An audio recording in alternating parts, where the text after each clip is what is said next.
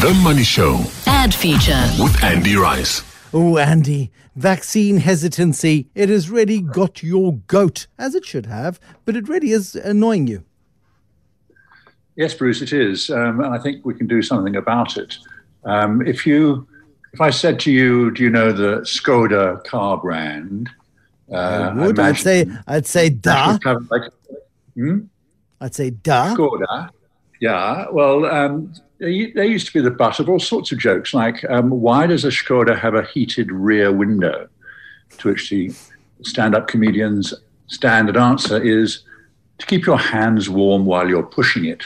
Ooh. And so it goes, a whole bunch of wisecracks that belittled the Skoda, but at the time it couldn't go very much further down from a belittling point of view until it was repositioned, acquired by VW, and is now one of the most admired brands around. Not dissimilar, for example, to a brand I've heard you refer to before, Old Spice fragrance. That was absolutely not a mainstream, cool, young fragrance until it was, through advertising primarily, repositioned as a kind of mad, off-the-wall, youthful brand. And so it goes. Branding can turn reputations around. Advertising can drive branding to do that. I think that's what we should be doing with the vaccination hesitancy, which is a pretty cumbersome expression. What's wrong with the jab? We have a lovely little colloquial term in the jab. I think we should be building a brand around that so that becomes cool to embrace rather than cool to reject, which I think is what is happening at the moment. So I'm going to throw out another of my completely ignored challenges to the advertising industry, which is to say, okay, so you didn't do much, in my opinion, on the issue of the behavioral changes required, of social distancing, etc. So here's an easier one. Rather than trying to get people to give up ingrained behavior, here's a new syndrome which we can tackle now while it's still fresh. And I challenge the advertising industry to do something additional and different in terms of repositioning the vaccine hesitancy as a much cooler option, which is to take the jab. And we'll see if anything comes of that. It's a real opportunity to make a difference because, after all, in a strange way, the social distancing stuff isn't as necessary when you've got everybody being vaccinated. And if we don't all get vaccinated, we are in big trouble. Trouble is the word I think you were looking for, Andy. I'm just checking in on you on that particular point. And we have seen throughout history, I think, the use of advertising campaigns to drive public behavior. We've seen it both positively and we've seen it negatively. But there have been many, many cases where good advertising campaigns have changed public perceptions. Even in the same field of social behavior, Love Life and campaigns like that understood the audience they were talking to. They used the vernacular, they used the expressions, they used the locations and channels that they knew that the younger generation, who were the key to ultimately resolving the then HIV/AIDS pandemic. And we can do the same again, and we should do. And it shouldn't be waiting for a government brief. The government isn't an expert in communications. We are. We should be putting our expertise at the disposal of those who can make a difference in terms of denying vaccine hesitancy. Give me a hero, Andy. Everybody needs a hero. Well, Bruce, you know my passion and love for the outdoor advertising industry. And we've had many a zero and many a hero, to be fair, in terms of the local advertising on billboards and hoardings and bus stops, etc. And I've got another one. It's not local, in fact, but I hope it will become, because there's no reason why it shouldn't be used locally.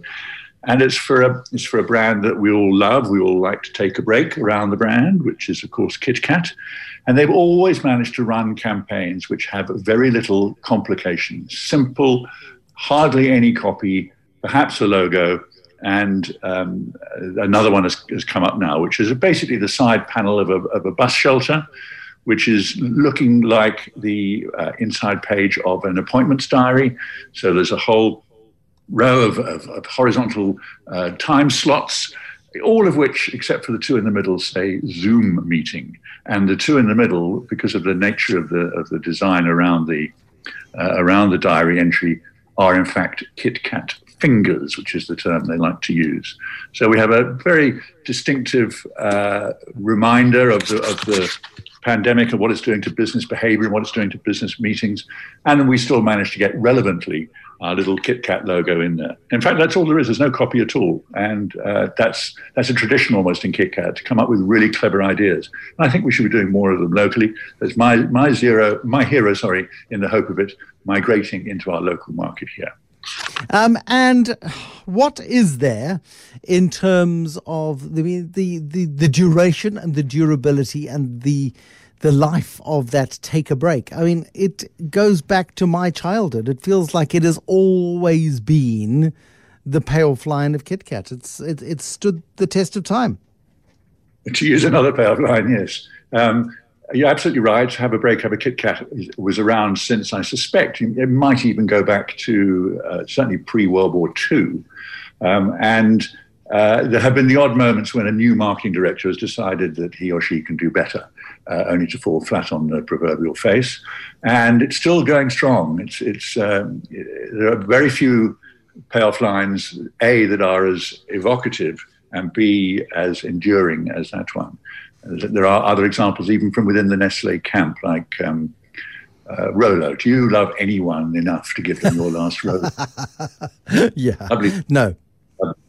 Short answer, no. I mean, I don't mean to be a party pooper or anything, but no, Andy. I mean, I have a lovely family, but no. The last Rolo is mine. And then you've got a zero. Well, it was a zero. And then it evolved in your mind, and I think you've changed your mind on something that looked like a slow-motion train crash that's actually turned into something quite special. Well, let me state up front that I'm a great fan of the cereal brand Nutrific, which is known in many countries, most countries, in fact, as Weetabix. But because Weet-Bix is here as well, it was rebranded as Nutrific a while ago. But Weetabix is like a household brand name in many countries, and particularly in the UK. And they're trying to broaden their consumption opportunities, finding other ways to have your Weetabix biscuits other than with milk and sugar. And they've been running this sort of co-consumption, co-branded stuff, or co-producted stuff. And it just kind of washed over people. No one really took any notice until they recommended Heinz baked beans on Weetabix biscuits. And this was a step too far. And there was horror, and social media started to take off, but all of it hating the possibility of being asked to have baked beans on Weetabix biscuits.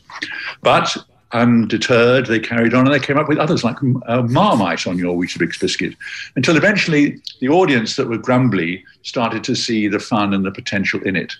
And it went from being the most ghastly food option you could think of to something that every brand started to play with and put their own brand into the communications. Our own Nando's tweeted, "Are you all right, hun?" As if they're real concern about their really a competitor but fellow food product. And so it goes. There was, I'm just looking to see some of the ones here. Trust us, this is not a match. Weighing in from the dating app Tinder UK, whatever that is. The car company Ford summed up the situation perfectly with, just because you can doesn't mean you should. Even the UK's National Health Service showed real concern that the tweet should come with a health warning. The American Embassy got into the story, talking about this is not the kind of Anglo-American collaboration we were hoping for. The Northants Police joined the fray, and eventually it became such a big meme, such a big issue online. They've had more than 2 billion impressions, I believe. And so that cannot any longer be a zero. It started life as something pretty revolting. It's reached now a status where it would have to be a hero. So that's a new development for us. It's going from zero to hero. What a wonderful tale, Andy. Thank you very much indeed. Andy Rice with Heroes and Zeros this evening here on The Money Show.